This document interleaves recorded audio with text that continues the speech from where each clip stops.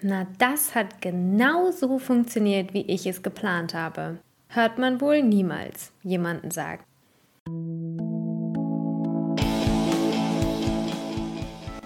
Ich fühle mich furchtbar. Leadership Chronik. Ein Mikropodcast von dem Leadership Coach Katharina Schneegers. Chronik 112. Das Recht zu existieren.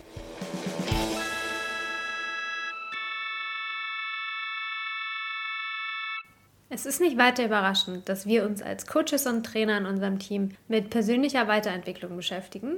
Damit, wie wir am besten lernen, um das Erreichen von unseren Zielen sicherstellen zu können. Gleichzeitig arbeiten wir auch mit Menschen, die, egal wie viele Ziele sie erreichen, welche Möglichkeiten sie Wirklichkeit werden lassen, trotzdem immer dieses Gefühl haben, dass man nie ankommt, dass es immer die nächste Stufe zu erklimmen gilt, die nächste Errungenschaft am Horizont. Robert berichtete davon, wie er mit KundInnen arbeitet, die High Achievers sind und gleichzeitig sehr reflektiert und viel über sich selbst wissen. Sein Gegengift zu dem mentalen Muster bzw. der mentalen Endlosschleife, mehr Exzellenz erzeugt mehr Exzellenz, ist Selbstfürsorge und ultimativ Selbstliebe. Also, was brauche ich, um in dem Hamsterrad weiterlaufen zu können? Die Herausforderung hier ist häufig, dass es einfach zum nächsten Ding auf der To-Do-Liste wird. Ich möchte 2 Liter Wasser am Tag trinken, morgens ins Fitnessstudio gehen und so weiter. Und das füttert dann wiederum unsere Endlosschleife. Das Bedürfnis, immer auf das nächste große Ding zu schielen, während wir mit dem anderen noch nicht mal durch sind. Vielleicht haben wir dafür jetzt keine perfekte Lösung in den nächsten 2 Minuten für euch, aber dafür teilt Robert eine andere Sichtweise auf die Dynamik. Eine aus einer eher spirituell-politischen Perspektive.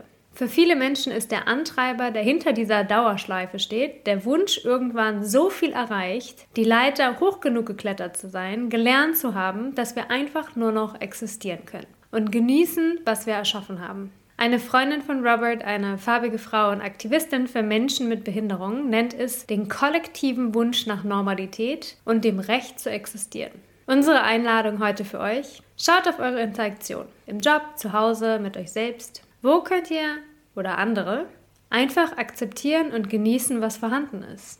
Es radiert keine Deadlines aus oder unsere Ambition, aber es ermöglicht ein erfolgreiches Leben, das wir gleichzeitig erleben können. Call to Action. Erstens, wenn ihr alles erreicht habt, was ihr euch im Leben vorgenommen habt, wie würdet ihr eure Zeit verbringen und ihr euch euer Leben vorstellen?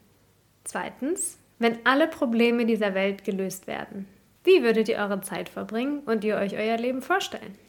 Und drittens, sucht euch etwas aus den Antworten von den beiden ersten Fragen aus, das ihr jetzt erleben und genießen könnt. Und tut es. Jetzt. Bis nächste Woche. Wir sind so lange im Internet unter www.katharinaschneegers.com zu finden.